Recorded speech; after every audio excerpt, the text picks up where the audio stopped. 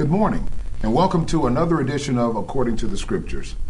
The Bible tells us in Romans chapter 1 and the verses 16, Paul tells the church, I am not ashamed of the gospel of Christ, for it is the power of God unto salvation, to the Jew first and also to the Greek. But he also tells the church at Corinth in 1 Corinthians chapter 15 regarding the gospel, he says, if they remember it, they'll be saved by it. And in regards to it, allow me to pick up in verse number 3, where he says, for I delivered unto you first of all that which I also received, how that Christ died for our sins according to the Scriptures, that he was buried, and that he rose again the third day according to the Scriptures. That's why in this broadcast, everything you hear will be according to the Scriptures. My name is Mike Crosby. I am the minister of the South Garland Church of Christ, located in Garland, Texas, and I'm very blessed and honored to be joined today by Brother David McElwain, the very, very capable minister of the Downtown Church of Christ, located in Cedar Hill, Texas. David, wonderful to have you here today. Thank you, Mike. It is good to be here, and I'm looking forward to being on the program with you. Thank you, sir. Now, we've got a very good topic today. Our topic is going to be coming from the book of Luke, Luke chapter 23, and allow me to read verses 40 through 43. The Bible says, and one of the malefactors which were hanged railed on him, saying, if thou be Christ, save thyself and us. But the other one answering rebuked him, saying, dost thou not fear God, seeing that thou art in the same condemnation? And we indeed justly, for we receive the due reward of our deeds.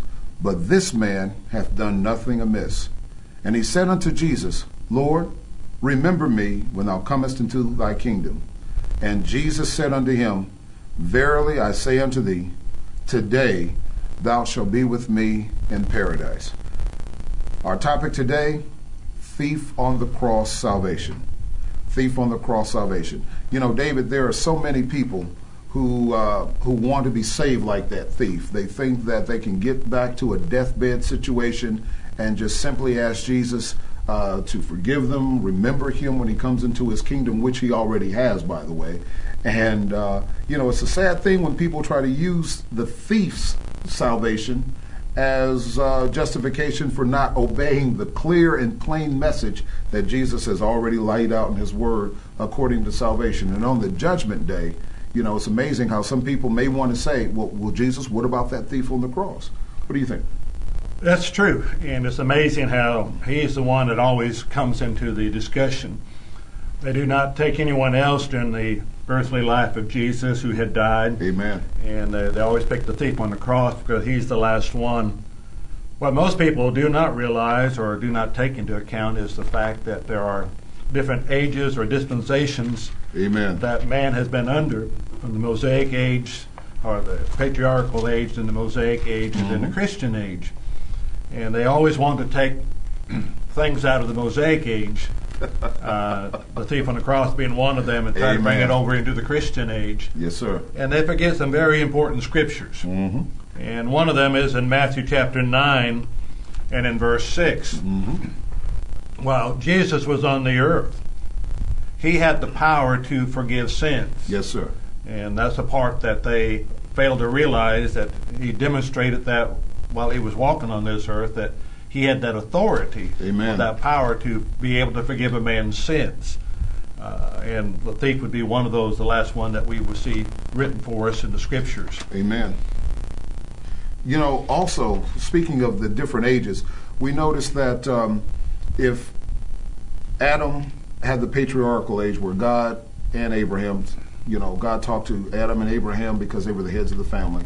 And then when you bring about Moses, who led God's people out of bondage that they've been in for 400 years, and then God gives them law, and that law just didn't stop with the Ten Commandments.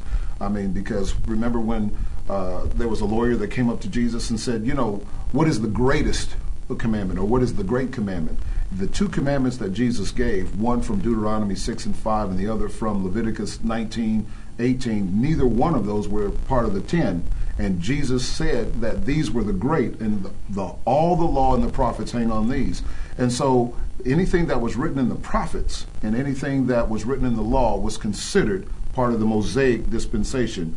But now we come along and we see in the Bible tells us, if I get there in time, Hebrews chapter 9. Mm-hmm. You know, if we take a look at Hebrews 9, we see that the Bible tells us clearly that there is another testament. You know, we look at the Old Testament or the Old Covenant, but if we look at Hebrews 9 in verse number 17, well, let me start at 16. The Hebrew writer says, "For where a testament is, there must also of necessity be the death of a testator, of the testator. For a testament is of force after men are dead. Otherwise, it is of no strength at all while the testator liveth." And so, while we look at the thief on the cross, Jesus was still alive. And as long as Jesus was, quote, alive in the flesh, then the Old Testament hadn't passed. He was still under the Old Testament or the Mosaic law. But when Jesus died, the Bible again tells us, looking at Colossians 2, beginning around 14, how he nailed that law to the cross. And so we are under a new law. Now, if somebody wants to be saved like the thief, they have to go back to that old dispensation, but they can't because it has been nailed to the cross. So another thing that people need to look at is, who am I really loyal to? Am I loyal to the Lord, or am I loyal to my own way of thinking? Jesus warned in Matthew 7:21, he says, "Not everyone that saith unto me, Lord, Lord, shall enter into the kingdom of heaven, but he that doeth the will of my Father, which is in heaven." So whose law or whose loyalty are they actually showing when they want to go back to the thief, David? And also love that Luke 6:46. Mm-hmm. Jesus clearly states, "Why do you call me Lord, Lord, and not do what I say?" Amen. And going back a little bit on back to the Hebrew writer, both in chapter 8 and chapter 9, it's interesting that I hear people today who talk about they do not believe that the Scriptures use the term New Testament and Old Testament, or New Covenant and Old Covenant. Right. And I always ask, have they read Hebrews? And over in Hebrews 9, you went to verse 16, back up to verse 15. Yes, sir. "For this reason he is the mediator of a new covenant." Amen. "By the means of death." He's the one that we ought to be listening to, as opposed to what was written in the law of Moses. Absolutely. Jesus reminds us in Matthew 5 and verse 17 that he did not come to destroy the law. Right. But that he came to fulfill it. Yes, sir. And I think that's a point that many people miss today, is the fact that the law had a purpose. Mm-hmm. Jesus came to fulfill that law. Yes, sir. And then as he did, then he ushered in a new covenant, a new agreement. And it's the same thing. We use the word last will and testament today. Mm-hmm. And it's the last one that a person has recorded that it will be valid. And that for us is, while he was alive, again, we have already mentioned Matthew 9:6, mm-hmm. he had the authority to forgive sins. But when he died, then his will goes into effect. And then that is what we're bound by today, is his last will, or that new covenant that he established with his death on the cross. Amen. And so we have to go look for his words there and be willing to do what he said, again, back to Luke 6 and verse 46. Amen.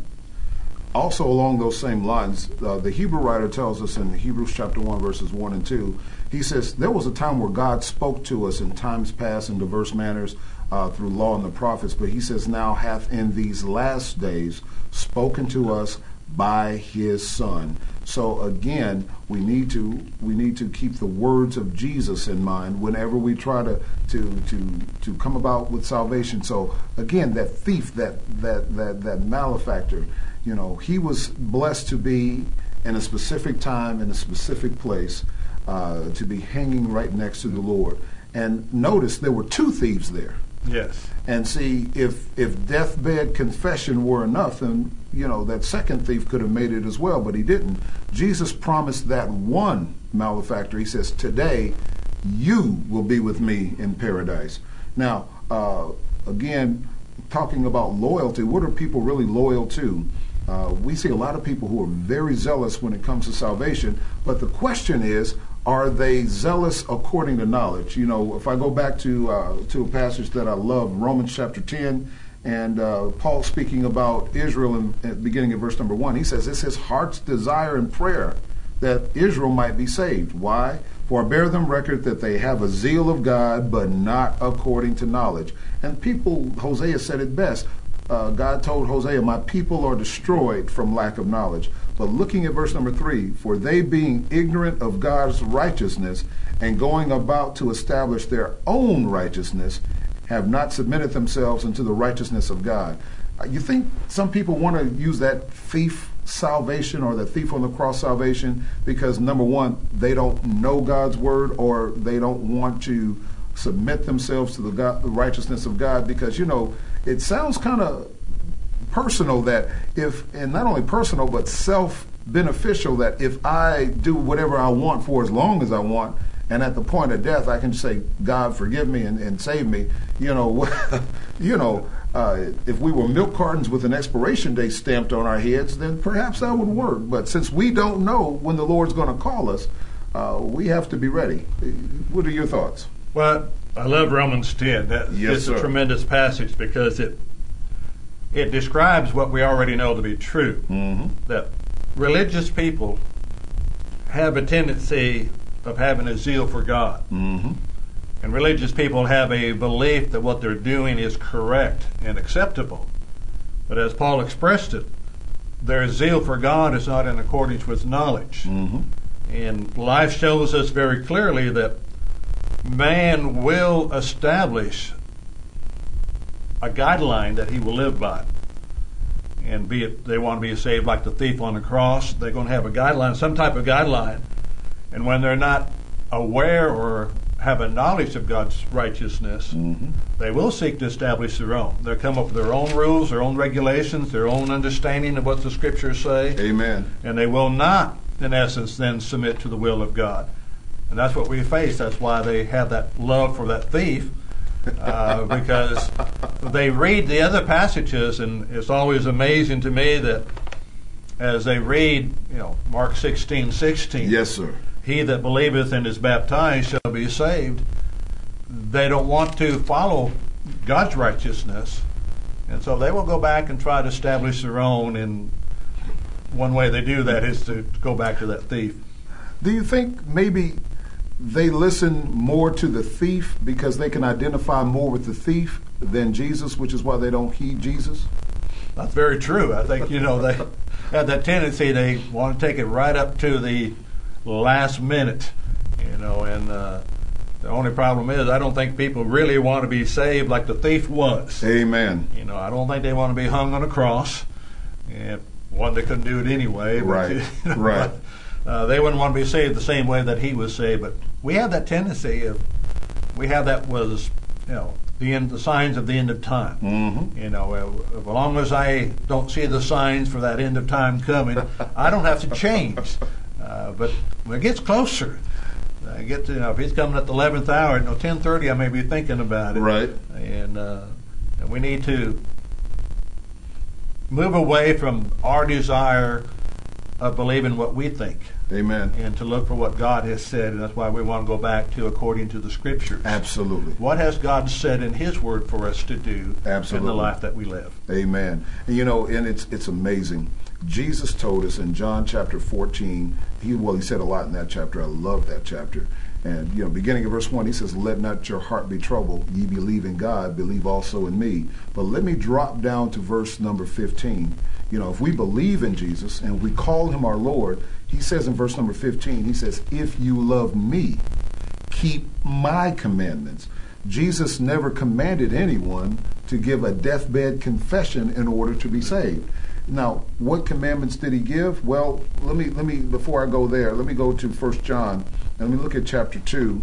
And I really want to drive home what the Bible says, the New Testament says, about obeying the commandments of Jesus Christ. If we go to 1 John chapter 2 and look, starting at verse number 3, and the Bible says, and hereby we do know that we know him if we keep his commandments. There are a lot of people claiming to know Jesus today, but they're not doing what he says because they're relying on that deathbed confession to save them. Verse 4 says, he that saith, I know him, and keepeth not his commandments, the Bible says, is a liar, and the truth is not in him. Verse 5, but whoso keepeth his word, in him verily is the love of God perfected. Hereby know we that we are in him. I don't want to be hanging on the cross like the thief. I want to be in Jesus Christ so God's love can be perfected in me. And the only way that happens is if I obey his commands. So what does Christ actually command us to do, David? Well, I want to look a little bit more there in 1 John 2. It's a tremendous passage. Amen. And I love what he has to say. I think about John, the Apostle John, being noted as the apostle of love. Yes, sir. And I find it amazing what he said there in verse 4. I know him, the one who says I know him and does not keep his commandment is a liar. Amen. And the truth is not in him. Now, if we tell somebody that, we're not being godly, we're not being Christ-like. Right. We're not being very loving. Right, and we're being intolerant. And here you have the apostle of love. Yes, sir. Telling us that if we say we love God and do not keep his commandments, we're a liar, and the truth is not in him. Mm-hmm. And then you drop down to verse 6. He who says he abides in him ought himself also to walk just as he walked. Amen. Outstanding point. That's where we need to realize that if we say we love God and we want to be with him, we ought to walk like he walked. And then you go back and you look at the life of Jesus in the Gospels, and how did he walk? Yes, sir. He did the will of his Father who has sent him. He always sought to do his Father's will. Absolutely. Whatever the commands were, we always want to go like the lawyer. What is the greatest commandment of all? Give me your You narrow it down that, and I don't have to worry about the other ones. Just give me the one I need to really center in on. And Jesus answered that one. Absolutely. Love the Lord your God with all your heart, with Yes, all sir. your soul, with all your mind. And the second is like it, love your neighbor like as yourself. Mm-hmm. But on these two, as you mentioned, hang the whole law and the prophets. Right. If you love God with all of your heart, you're going to want to know what he says. One, to become his child. Right. And then two, of how to live as his child. Mm-hmm. For we can have that expectation you mentioned in John 14, 1 through 3. Mm-hmm. About in heaven, and in my Father's house are many mansions. If it were not so, I would have told you. Amen. And I go to prepare a place for you. And if I go and prepare a place for you, I will come again so that where I am, you may be. Amen. The only way I can be there is, as we mentioned earlier, out of John 14:15. If I love God, I need and must keep his commandments. Amen. That has to do with how I become a Christian. Mm-hmm. And so many, again, I've talked with individuals and I've had them show me that Mark 16:16 is not in their Bible. And you look over there and it's not in their Bible, right, because it's been cut out. I mean, literally cut out. It's not there. And it's hard to get around it, but what he says. He who believes and is baptized shall be saved. He doesn't say he who believes shall be saved, and then he needs to be baptized. Right. And it's a sad commentary when we have a lot of religious people, even some within the Lord's church, that are saying it's not necessary for one to be baptized for the remission of their sins. Amen. I mean, that gets back to what Christ commanded. You mentioned Mark 16:16, and before I go into more detail on that, let me go back to 1 John chapter 2. Verse 6, you brought out an excellent point. He that saith he abideth in him ought himself also to walk even as he walked. Now, forgive me, but I love that passage because when I look at how Jesus walked, the Bible tells us in Matthew chapter 3, looking at verses 13 through 17, that Jesus came from Galilee to the Jordan to be baptized by John. Now, if we're going to walk as Jesus walked, if Jesus was baptized, so must we. What happened when Jesus was baptized? The Bible says, and that the heavens opened, and the Spirit of God descended upon him like a dove, and a voice came from heaven saying, "This is my beloved Son, in whom I am well pleased." This is the first time in the New Testament that we see the Father, Son, and the Holy Ghost united as one at the baptism of Jesus. Now, if we're going to walk as he walked, why would we want to do a deathbed confession if Jesus himself was baptized? And if we have to do what he says, now, Mark 16:16 may be cut out of the Bible, but I wonder if Matthew 28:18, 19, and 20 are cut out. Jesus, when he arose, said, "All power has been given unto me, both in heaven and in earth. And what did he tell them to do? If he has all power, what did he tell them to do? Go, teach all nations, baptizing them in the name of the Father, the Son, and the Holy Ghost, teaching them to observe whatsoever I've commanded you.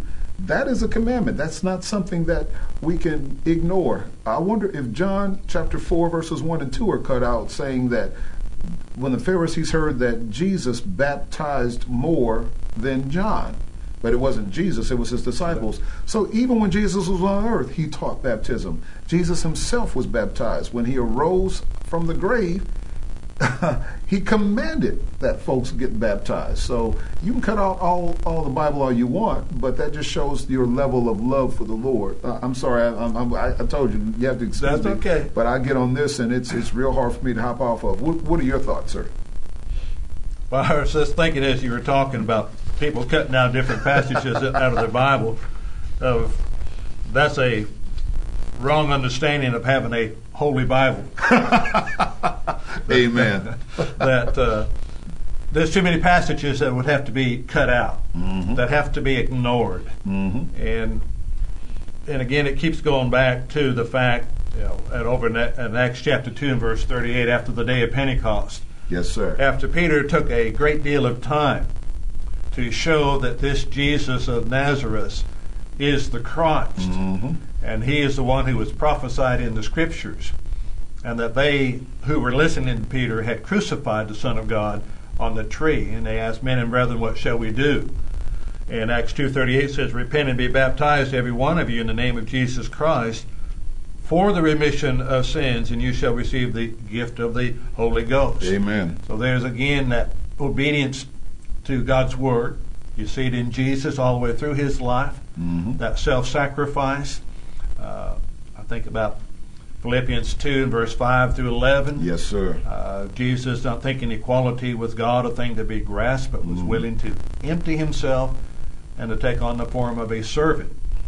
If Jesus, as the Son of God, submitted himself to the will of the Father, why do I believe that I do not have to do the same thing? Amen. That I do not have to submit to the will of the Father. Amen. And his will is clearly stated.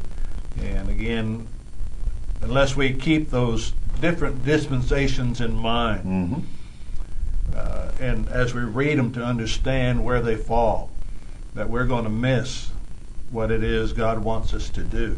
Amen. And again, they take the thief because he's the last one they can pick on. They don't take anyone before that. It's that one, but that's the defining point, that they're at the cross. That's where Jesus' blood was shed. Amen. For our sins. Amen. And then after that, as we looked in Hebrews 9, 15 through 17, when he was alive, he was free to do as he wanted. The will was not in effect. Right. But when the will went into effect, that's right. That's what we're bound by. Amen. We don't have any. We cannot alter it. We cannot change it, and we must agree with it if we want to please God. Amen. And we have to move from wanting to do our own righteousness, which is nice, because if I have my choice, then I want to do some things and not have to make some changes. Amen. But I cannot do that as one who wants to be a servant of God. Amen. I have to do the will of the Father and obey him. Absolutely. The Bible tells us in Revelation 20, if we start looking at from verses 10 all the way down through verse 15, I don't have time to go ahead and quote all of that, but the gist of it is this. A man is going to stand before God in the day of judgment and give an account for everything that he has done in this life. And, so everyone's going to receive a righteous reward, whether it be good or whether it be evil, but it would be a righteous reward because it's one that they've earned.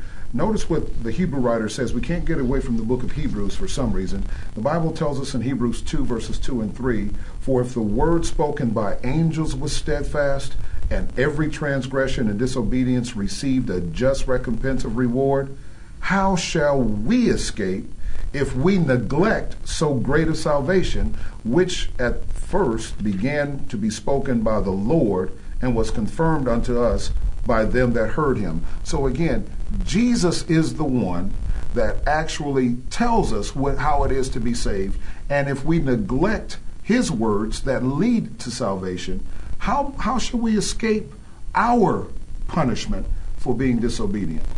And so let me give you 60 seconds to chime in on that one, and then we've got to wrap things up. I love the discussion, but we got to end. We got to end it. Verse 4 of Hebrews chapter 2. Yes, sir. He goes on that God bore witness with the signs and the miracles, testifying about Jesus being his son and that we need to listen to him. Amen. And so we have that confirmation that God agreed with what Jesus was teaching. And if we want to be pleasing to him, we need to agree with what Jesus had taught in his scriptures. Absolutely. Absolutely. Well, Brother David, as always, it is an honor, sir, to have you on the program. I know we're going to work together some more because, we just work so well, and I have such a great time. I want to end with this passage that's coming from 2 Thessalonians chapter 1. Notice what the Bible says in verses 7 through 9. And to you who are troubled, rest with us when the Lord Jesus shall be revealed from heaven with his mighty angels in flaming fire, taking vengeance on them that know not God and that obey not the gospel of our Lord Jesus Christ, who shall be punished with everlasting destruction from the presence of the Lord and from the glory of his power. See, the New Testament tells us that Christ requires us to be baptized for the forgiveness or the pardon of our sins so we can be saved. It did not take effect till after his death, and the thief did not come under the New Testament as we do today because he died. He was given the promise of paradise before Christ actually died, bringing the New Testament into effect. My name is Mike Crosby. We look forward to seeing you again on another edition of According to the Scriptures. Let's make sure that everything that we say and everything that we do is in accordance with what the Lord Jesus Christ has said, what he has done, and what his will and purpose is for us.